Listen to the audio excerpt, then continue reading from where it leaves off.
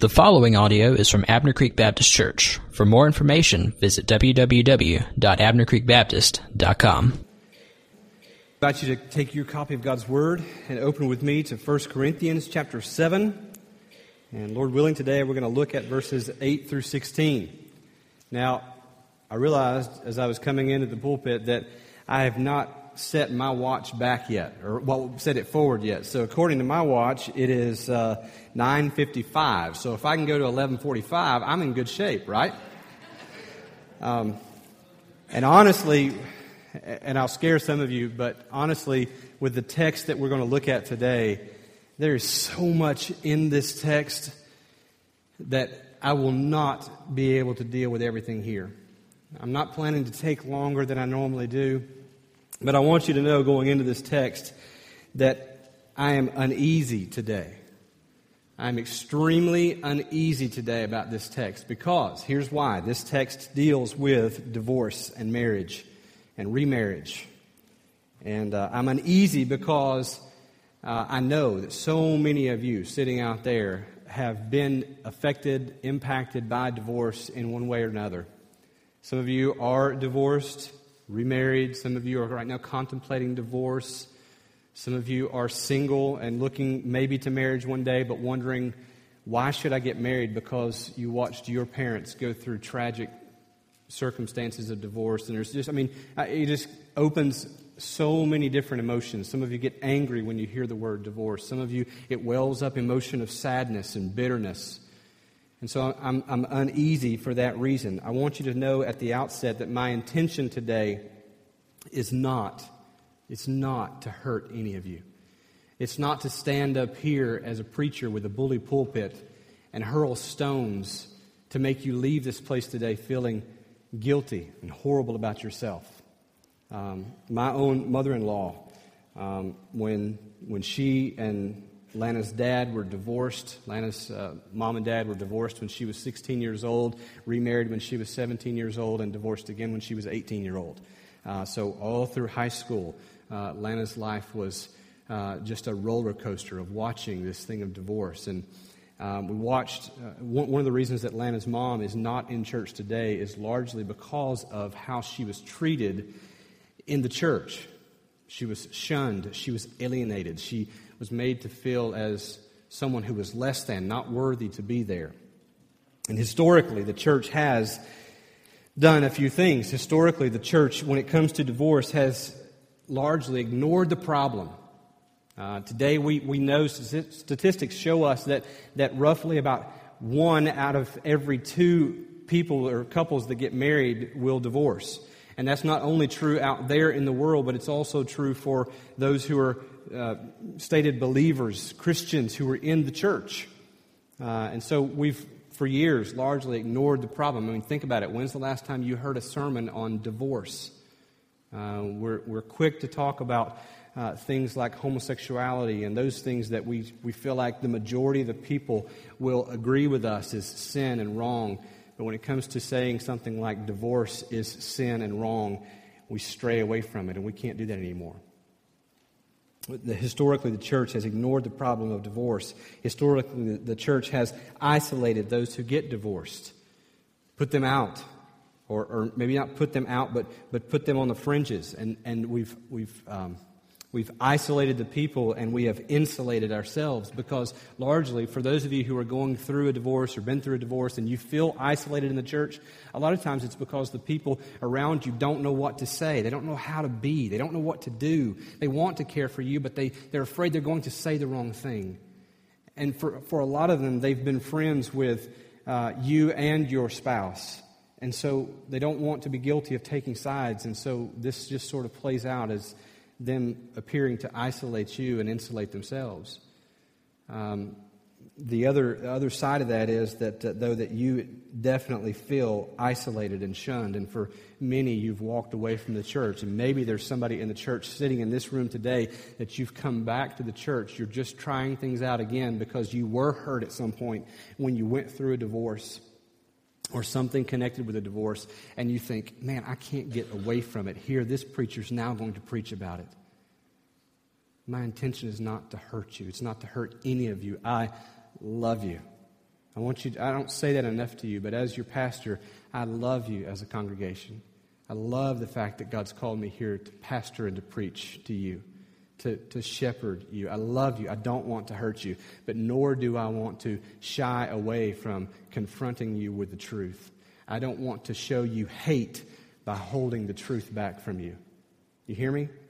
Because in the church, what we're called to do is we are called to comfort one another with love, but we're also called to confront one another with the truth. And both of those things are loving. So, with that being said, let me give you a little bit. Let's read the text, and then I'll give you context, and we'll go from there. 1 Corinthians chapter 7, beginning in verse 8. To the unmarried and the widows, I say that it is good for them to remain single as I am. But if they cannot exercise self-control, they should marry. For it is better to marry than to burn with passion. To the married I give this charge, not I, but the Lord. The wife should not separate from her husband. But if she does, she should remain unmarried or else be reconciled to her husband, and the husband should not divorce his wife. Let me just pause there in the reading and tell you a couple things.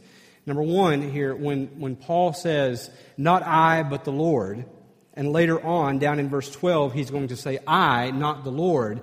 He's not saying here that what's said in verse 10 is command from God, but in verses 12 and following is just his opinion.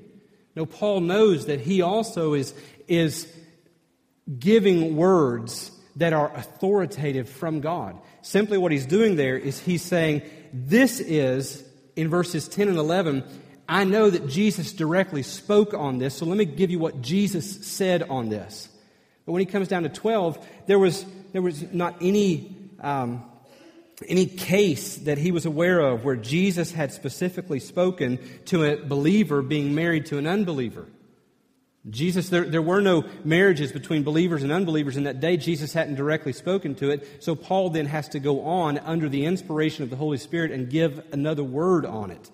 Now, I don't have that prerogative today. You don't have that prerogative today. I can't say, I, but not the Lord, and sell it to you as authoritative from God. God alone has that prerogative, and He chose to speak through certain men who've written the Bible, and it is closed. There is no more word of God coming today. But this is not Paul saying, this is simply my opinion. Okay, so that's clarity there.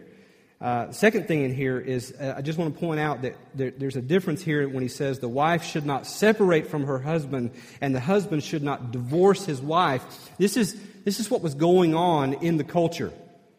And I'll give you a little bit more of this in just a minute, but the law of the day allowed for, Roman law allowed for either a man or a woman, either one, to initiate divorce. But what was happening was, largely, when a woman wanted to divorce her husband, she didn't go through legal proceedings. She just left. She just left and abandoned. Largely, a lot of times, because she didn't, in the society, she would not have been able to navigate the legal system. She didn't have an advocate that would stand really for her and with her. And the man did, and so he uses the term divorce for the man and separate for the wife, but he's really meaning the same thing. Both are terminating the marriage. Okay? All right, so time in. Let's get back to it. Verse 12. To the rest I say, I, not the Lord, that if any brother has a wife who is an unbeliever and she consents to live with him, he should not divorce her. If any woman has a husband who is an unbeliever and he consents to live with her, she should not divorce him. For the unbelieving husband is made holy because of his wife, and the unbelieving wife is made holy because of her husband. Otherwise, your children would be unclean. As it is, they are holy. But if the unbelieving partner separates, let it be so. In such cases, the brother or sister is not enslaved. God has called you to peace. For how do you know, wife, whether you will save your husband, or how do you know, husband, whether you will save your wife? I want to give you a little bit of the background here. I started, let me just give you a little bit more. In this passage today, Paul's writing a letter back to them in response to a letter that they wrote to him. They were asking for permission to divorce. They wanted to be able to divorce their spouse. They lived in a culture where divorce was easy and it was common. Not unlike today, right? Divorce is easy and it is common. That's the day that they lived in as well. I told you that Roman law allowed for either a man or a woman to initiate a divorce, and they could do so for any reason. In fact, they could do so without stating a reason at all. As I said, the woman oftentimes would just leave. The husband would just oftentimes find displeasure in the wife. Maybe the wife of his youth had maybe lost her figure that attracted him, or lost some of her beauty with age, or whatever the case may be, and he just gets tired of her. Maybe he sees some other young woman and he's more attracted to her, and he can just write her a certificate of divorce and be done. And this is the day in which they are living. Even in the Old Testament, in the civic law, allowed for divorce, even in the case of loss of affection. If you just fall out of love, you just write a certificate of divorce. But it's important for you to know, for us to know, that while that is Old Testament civic law, God never affirmed that practice. God never affirmed any such divorce. Some here in Corinth believed that they could live holier lives by, as we saw in the first verse of chapter 7, abstaining or refraining from sex and or divorcing their spouse. Particularly those who were already married when they were saved and their spouses didn't convert. This is what was happening in the church. These people were being saved, brought into the church, but their spouses were not coming to Christ. And so you had these mixed marriages, these unequally yoked relationships, the Bible calls them. They thought that they could be more holy, probably since Paul had taught that their bodies were the temple of God, that they were members of the body of Christ. Some of them were using that as an excuse, thinking that if I'm a member of the body of Christ and I am joined to one who is outside of Christ, surely this defiles me in some way. And so it'd be better for me to break the relationship and leave. They thought they could live holier. And the reality is that in our day and age, let's be honest, and again, my aim is not to hurt anyone, but most of the time, divorce doesn't happen in our culture because someone thinks that it will make them more holy. Most of the time, it's due to a sinful path that they willingly are going to walk down. They've got the attention of someone else, or someone else has their attention.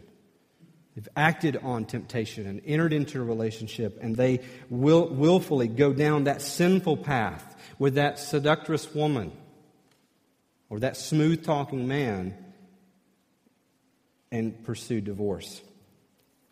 Well, here's what I want to do today. Before we dive into our passage before us, I think before we can really talk about divorce and these real practical guidelines for when is it okay to divorce, some of you may be sitting here right now wanting to ask me, Pastor, when is it okay? When is it okay for us to throw in the towel? When is it okay for us to call it quits? Before we can get there, I think we've got to understand marriage. So let me give you this. Let's go back. I won't ask you to turn to all these. Maybe you want to be taking notes on some of these passages to go to them later. But first off, God created marriage. In Genesis 2:24, the Bible says that after God makes Eve for Adam and he finally has this suitable partner, that there he says, a man shall leave his father and mother and hold fast to his wife, and the two shall become one flesh. This is the picture of marriage, and it happens in the 2nd chapter of Genesis, which largely is a restatement of the events of the 1st chapter. It's early on. First man and woman, God creates marriage. Jesus quotes this in Matthew chapter 19 when they come and ask him about this issue of divorce. Can a man divorce his wife for any reason? And Jesus says to them, Matthew 19, verses 4 and 5, have you not read that he who created them from the beginning made them male and female? Notice the gender-specific language there. And said, therefore a man shall leave his father and his mother and hold fast to his wife, and the two shall become one flesh. God created marriage. And He created it to be permanent. The language of permanence is there in this text. Matthew 19, verse 6, what therefore God has joined together, let not man separate. There's an idea here of permanence. The word there is a word that can also be used to mean concrete, that this relationship is cemented together, that it is not easily pulled apart. You see this demonstrated in weddings, either with unity candles or with the mixing of colored water or colored sand. And when it goes together, you no longer can distinguish the one from the other, but it's brought together, never to be separated again. Last couple weeks ago, Donald and Collier, we had the privilege to ordain Donald Thomas, one of our former members, still actually a member here, serving at a church across the way. His wife, Collier's grandfather, is a man named Jay Adams. And Jay Adams is world-renowned in the field of biblical counseling. And he's written volume upon volume upon volume on different topics and issues. And let me just read you this quote from Jay Adams. He says, "If marriage were of human origin, then human beings would have a right to set it aside. But since God instituted marriage, only He has the right to do so. Marriage is an institution, which includes individual marriages, that is marriages subject to the rules and regulations set down by God. Individuals may marry, be divorced, and be remarried only if, when, and how He says they may without sinning. The state has been given the task of keeping orderly records, etc., but it has no right or competence to determine the rules for marriage and for divorce. The prerogative is God's." We don't have a right to simply end something that God has created. Now, I know that right now in this room, some of you are angry with me. Some of you are feeling guilty and hurt right now. But we don't have a right to do that, because God made it. And God made it to be permanent. God also designed marriage to be a covenant. And when a man and a woman, particularly when two believers come together and they marry, they join their lives together, it is not simply them joining their lives together, but it is God making them one. There is a spiritual union that actually takes place between a man and a woman in marriage. But when a man and a woman terminate that and go separate ways, it tells a lie about our covenant-keeping God. It says to a world that is watching, who knows that we are believers and followers of Christ, they claim that God will save them, but I'm not so sure that He can, based on the fact that they couldn't even stay committed to one another. It tells a lie about our covenant-keeping God. We live in a day of bloodthirsty divorce lawyers and prenuptial agreements before going into marriage. This tells a lie about our covenant-keeping God. So God creates marriage to be permanent and to be a covenant. It is a picture of His relationship to the church. Secondly, God hates divorce. God hates divorce. In Malachi 2:16, this is one of the most difficult to translate verses in all of the Bible. In fact, if you have the ESV, it's going to sound different than what I'm going to read to you. I'm reading to you the translation from the New American Standard. It's one of the few times I'm straying away from the ESV, because I think the New American Standard does a better job of capturing here what's meant. Malachi 2:16 says, "For I hate divorce, says the Lord, the God of Israel. And him who covers his garment with wrong, says the Lord of hosts. So take heed to your spirit that you do not deal treacherously." God hates this. Well, what does it mean that God hates divorce? What is it about divorce that causes God to use such a strong word? We don't like to think of God talking about hate. What is it? Well, one thing is God hates the cause of divorce. God hates the cause of divorce. And I should have said this at the beginning, should have said this up front, but a lot of what I'm sharing with you today, I took from an outline from David Platt at Brook Hills. But this is part of what he says here, is that God hates the causes of divorce. Another verse that you'll want to write down and then go home and look at later on, Deuteronomy chapter 24, verses 1 through 4, says this: "When a man takes a wife and marries her, if then she finds no favor in his eyes," other words, he marries her, but then he just sort of loses interest in her. He's found some indecency in her, and he writes her a certificate of divorce and puts it in her hand and sends her out of his house, and she departs out of his house. And if she goes and becomes another man's wife, and the latter man hates her and writes her a certificate of divorce and puts it in her hand and sends her out of his house, or if the latter man dies, who took her to be his wife, then her former husband who sent her away may not take her again to be his wife after she has been defiled, for that is an abomination before the Lord. We see in this passage here two men marrying the same woman, divorcing her. She marries another man. He gets tired of her. The Bible says he hates her and divorces her again. God hates this. God hates what sin, selfishness, and pride does. Sin always leads to destruction. Sin leads to divorce here in this setting. And this man simply gets tired of her. He finds some indecency in her. He hates her. Matthew 19, verse 8, back to that passage we were in just a minute ago. They said to him, "Why then did Moses command one to give a certificate of divorce and to send her away?" They come back at Jesus and say, "Jesus, but you're disagreeing with Moses. Moses did this. Why did he do this?" And Jesus' answer is very blunt and to the point. He said to them, "Because of your hardness of heart, Moses allowed you to divorce your wives. But from the beginning it was not so."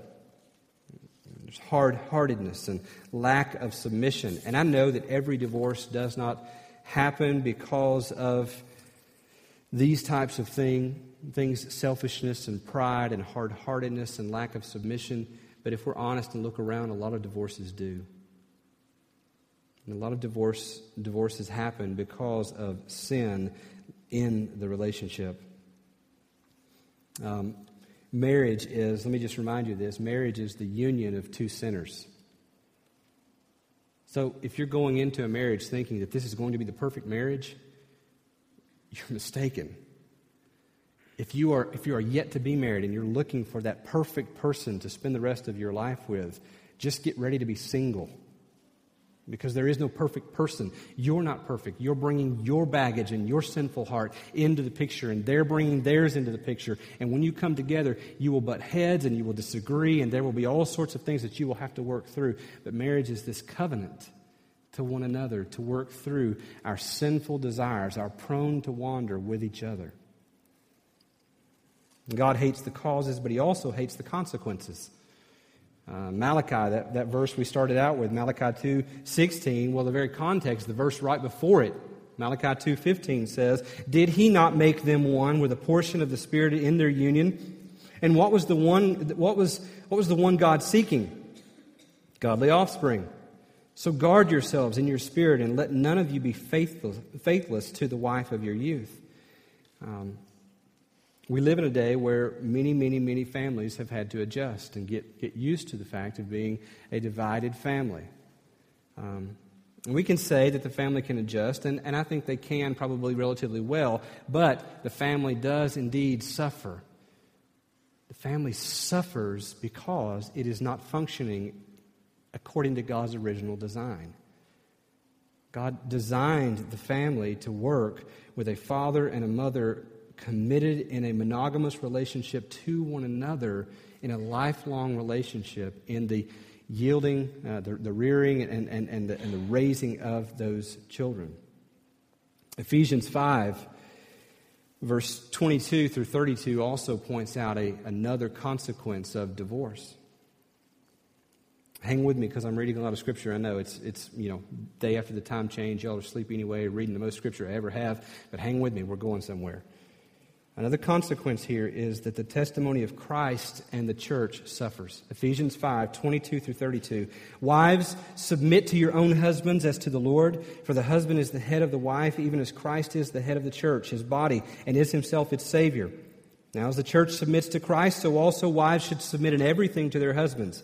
Husbands, love your wives as Christ loved the church and gave himself up for her, that he might sanctify her, having cleansed her by the washing of water with the word, so that he might present the church to himself in splendor, without spot or wrinkle or any such thing, that she might be holy and without blemish. In the same way, husbands should love their wives as their own bodies.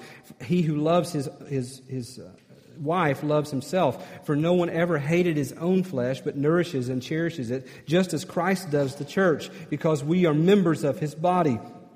Therefore a man shall leave his father and mother, there's that language again, and hold fast to his wife, and the two shall become one flesh.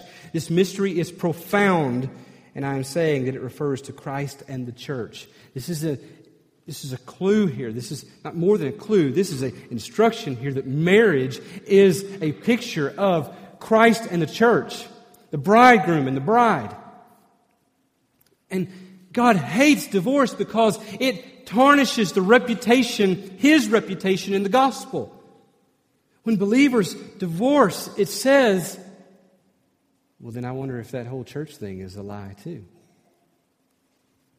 And the consequence is the testimony of Christ in the church suffers. God creates marriage. God hates divorce. Third, God regulates divorce. And this is where we'll begin to get back into our text for today. God regulates divorce. Two circumstances where God allows divorce. There are two in Scripture. Many of you thought there was only one, but there are two in Scripture. Now, there's an important distinction here that God allows divorce. He doesn't command it. He allows it. The first circumstance where God allows divorce is in the case of unrepentant adultery. The word is porneia. It's the word for sexual immorality. When there is adultery in a relationship, God allows there. He says in Matthew 19:9, and I say to you, this is Jesus talking, whoever divorces his wife except for sexual immorality and marries another commits adultery. There is provision here.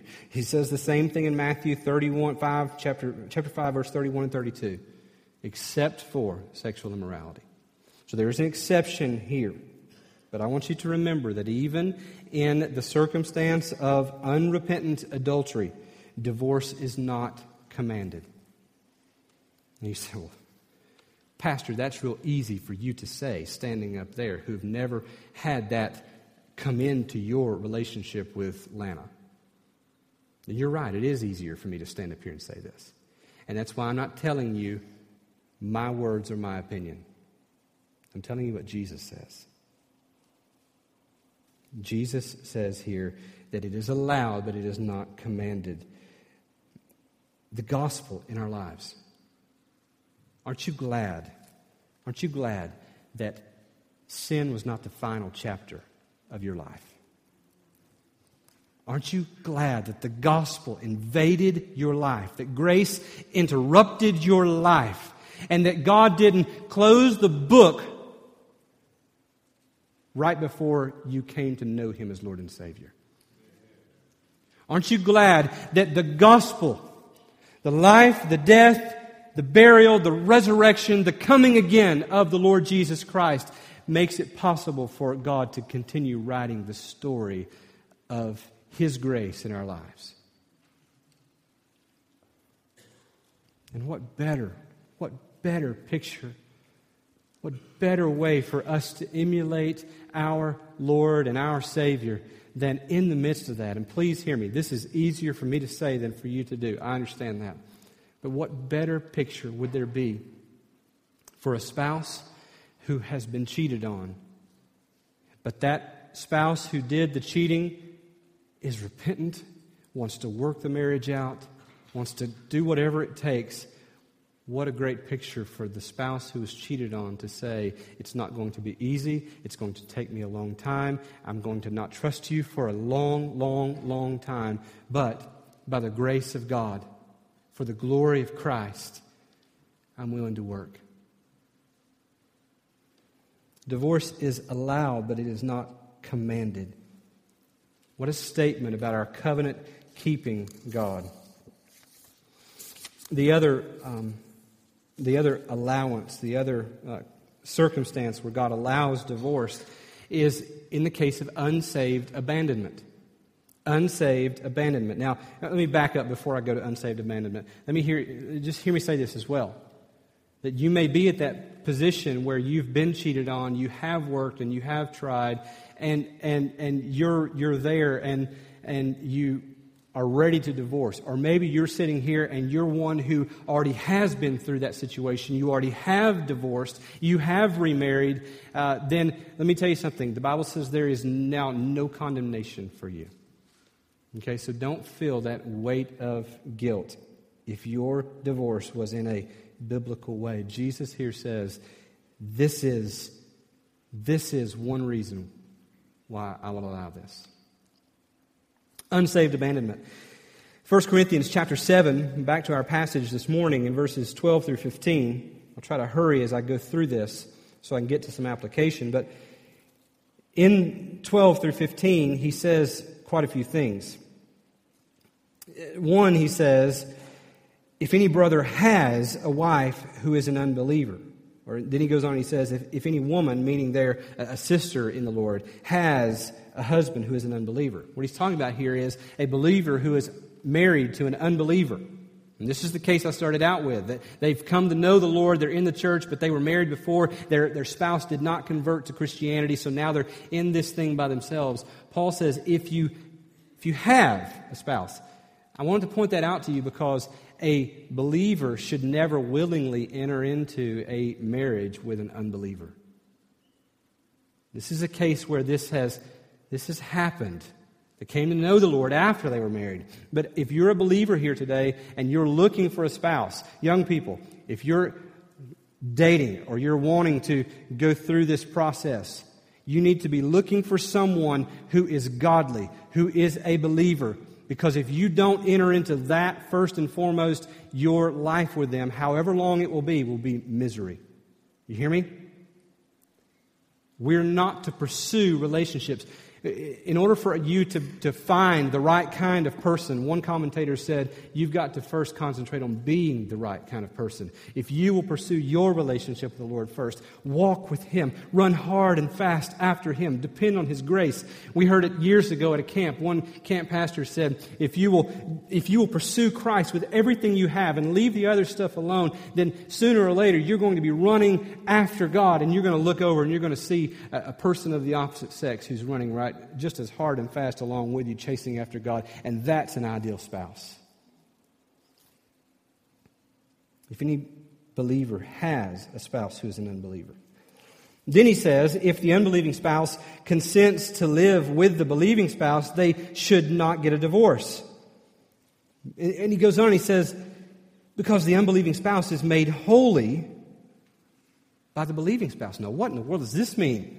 This certainly cannot mean that if there is a relationship, a marriage, where there is a believer married to an unbeliever, that the unbeliever is automatically saved through the faith of the believing spouse. There's no way it means that. If it meant that, then it would not refer to a believing spouse being married to an unbeliever. It would not be an issue. What this means is that you're there in a relationship and you're married to an unbeliever, and some of you know this all too well. They don't want to come to church with you. They don't want to hear you talk about the gospel. Leave that Bible stuff out of my life. You do whatever you want to do, but leave me alone. You know that all too well.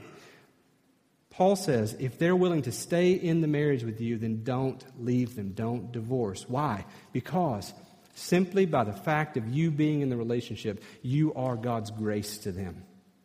They have been set aside. Their salvation is not guaranteed, but they have been set aside in a way that God has given them a missionary in their own home. You get it? And he says the same thing about the kids. He says about the children there. Otherwise your children would be unclean, but as it is, they are holy. It doesn't mean that they're saved automatically through their parents' faith. This has been twisted to mean this. We don't baptize infants because of this. A person is saved when they turn from their sin and trust Christ personally. What this means is, though, even where there is an unbelieving father and a believing mother, and the children are in the home, then these children are set apart in a special way. Salvation not guaranteed, but they have a missionary that has been placed in their home to give influence toward the gospel over them. And oftentimes what happens is the way this believing father or mother lives, when compared to the life and the living of this unbelieving father or mother, then the children look and see, this is a life that I'm drawn to. And they're opened to the gospel. God opens their eyes. But God says here, don't divorce. If this unbelieving spouse is willing to stay with you, stay right there. He says, if the unbelieving partner, though, wants to separate, then let it be so. This is where we get this other allowance. In fact, some say that this is probably a command. That if you're a believer married to an unbeliever, and the unbeliever you've come to faith since you all got married, and he now looks at your life, or she now looks at your life and says, I just can't handle this. I got to get away from this. I'm out. Then he says there, don't fight it. Let it be. Let it be so. And he goes on and he says, the believer is not enslaved. You don't have to carry that burden. They're not going to carry that burden because God has called them to peace. If you are living, let me give you one exception, and this is where I say so many issues that I could deal with, and I know there are tons of questions in the room right now. But what about an issue where I'm living in a situation where I'm being abused? What do I do then? What? I mean, am I supposed to just stay there? I mean, he's not cheating on me. He's not willing to leave me. What do I do?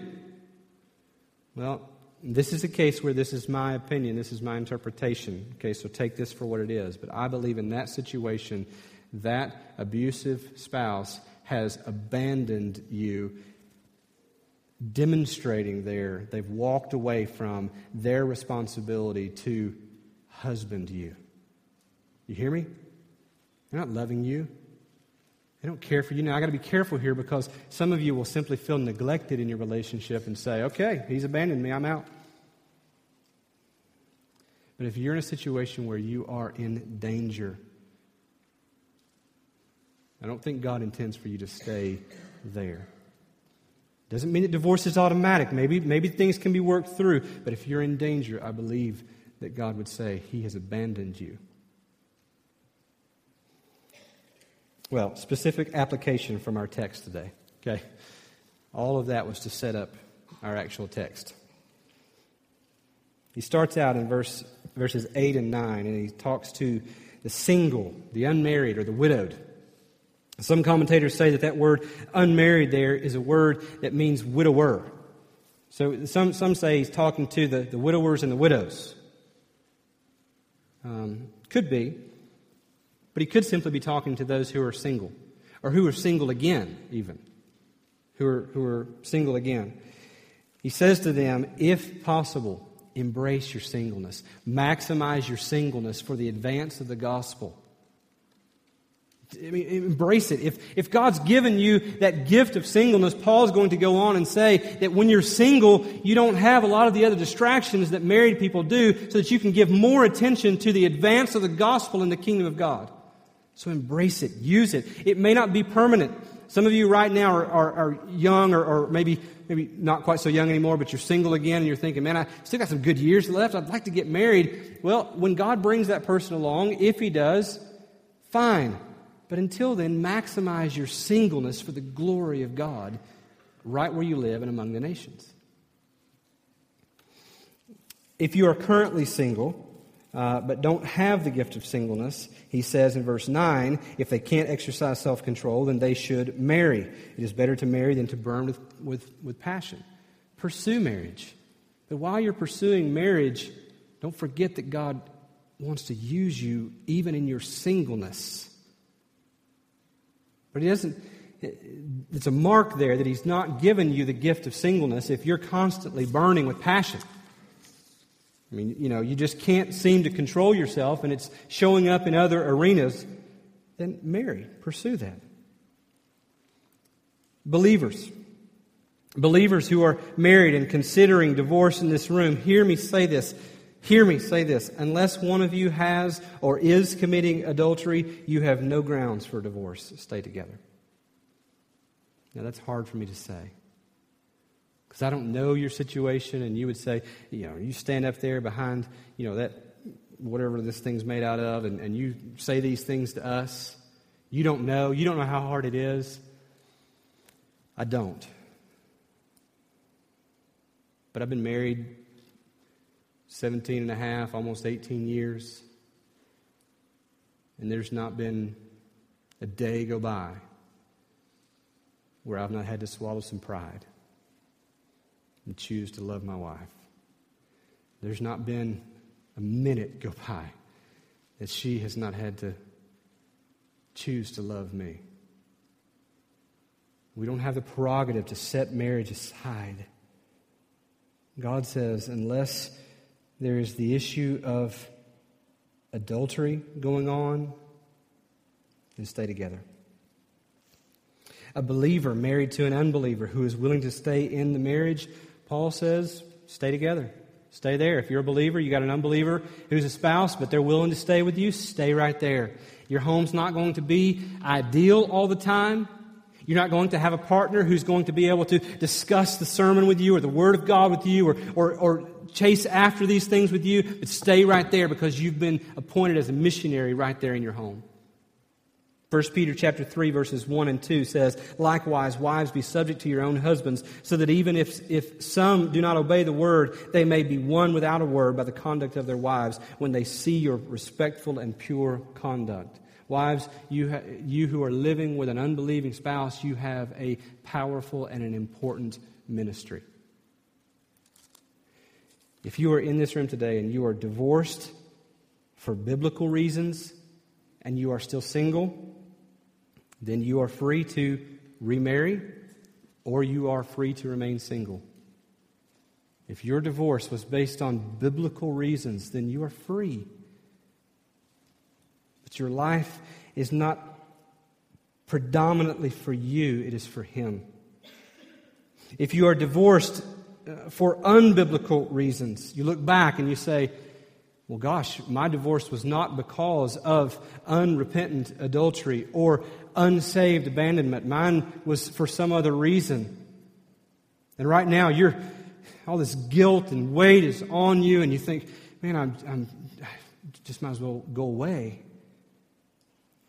If you're divorced for unbiblical reasons and you have remarried this spouse, you may be thinking things like, does that mean that I'm in adultery at the present? Matthew 5:32, Jesus says, I say to you that everyone who divorces his wife except on the ground of sexual immorality makes her commit adultery, and whoever marries a divorced woman commits adultery. Does this mean that I'm in adultery right now? Does this mean that I should divorce my current spouse now? To which I would say, and I believe the counsel of the Word of God would tell you no. Because two wrongs don't make a right. If your divorce was for unbiblical reasons and you're now married into a believer and you're in this relationship with them, the last thing that you should do is again divorce them. Because remember, there is a spiritual component here where God joins two flesh together. Two people together. So you can't separate what God has put together. You can't do that. All you can do is to go forward from here. You can repent. You can cast it on the mercy of God, and remember that God redeems divorce, that sin is not the final chapter, but that He keeps writing. Amen?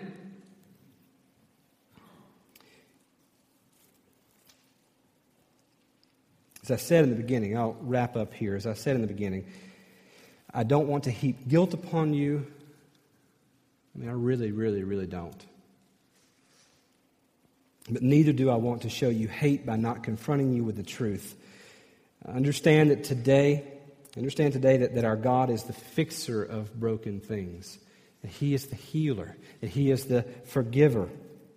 The gospel makes it possible for sin to not be the final chapter. Through forgiveness and life in Christ, God can continue to write the story of His grace in your life. I want to pray for us, but after I pray, I want to just open the rest of our service up for whatever God leads you to do. Some of you in this room today, right where you are, you may be feeling tremendous guilt and weight. Don't carry that out of here. You don't have to. Jesus is the one who forgives. Some of you, right now, you may need to take your spouse by the hand and come and kneel across the front of this auditorium. Just with your spouse, and just kneel there and maybe thank God for the faithfulness of these years or for what He's done in your marriage. Maybe you need to just kneel with your spouse and just ask God to forgive you of certain actions or attitudes, certain words. Maybe you need to kneel with your spouse and ask Him to heal your marriage. Some of you may be on the ropes. Maybe this is a step where you come and you just say, God, we don't know where to go, but God, we're asking you to heal our marriage. Maybe you can come and kneel with your spouse and ask him to use your marriage to speak a powerful word about him and the church. Maybe some of you may want to come and pray for your future spouse. Some parents, some grandparents may want to come and just pray for the future spouses of their children or their grandchildren. And just before the Lord say, God, would you send them a godly spouse? Some of you may want to come and pray for him to use your singleness to advance the gospel. You don't have to come up here. You don't have to make a trip down the aisle and come to these steps, but it's open if you'd like to. Some of you may want to just stay right where you are. Some of you may want to excuse yourself out of the room and go sit in another room and pray. Whatever God leads you to, this is a sensitive issue and a topic that I have trembled over. But it is one that we desperately need to hear. Isn't it? May God be Lord of every area of our lives. Every area. All of our relationships, starting in our homes. Let's pray together.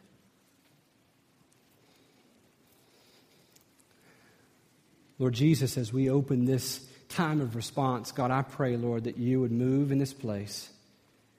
God, that your word would be powerful. God, that you would speak, and God, that you would begin to heal marriages. God, that there would be a balm that would just be applied over every situation, every relationship, every person in here today. One that is comforting and healing. And God, that would start as you move our hearts to repent and trust you. God, there may be some in here, Lord, that are going to have to take difficult steps.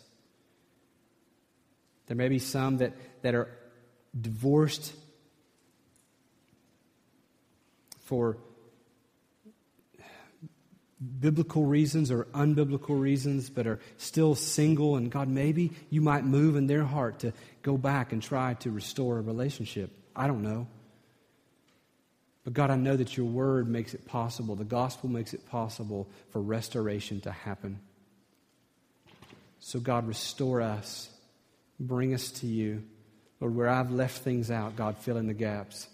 Where I've said too much, God, take that away. God, use this word, your word, for our good and for your glory. I pray in Jesus' name. Amen. This time of teaching is brought to you by Abner Creek Baptist Church. For more information, visit www.abnercreekbaptist.com.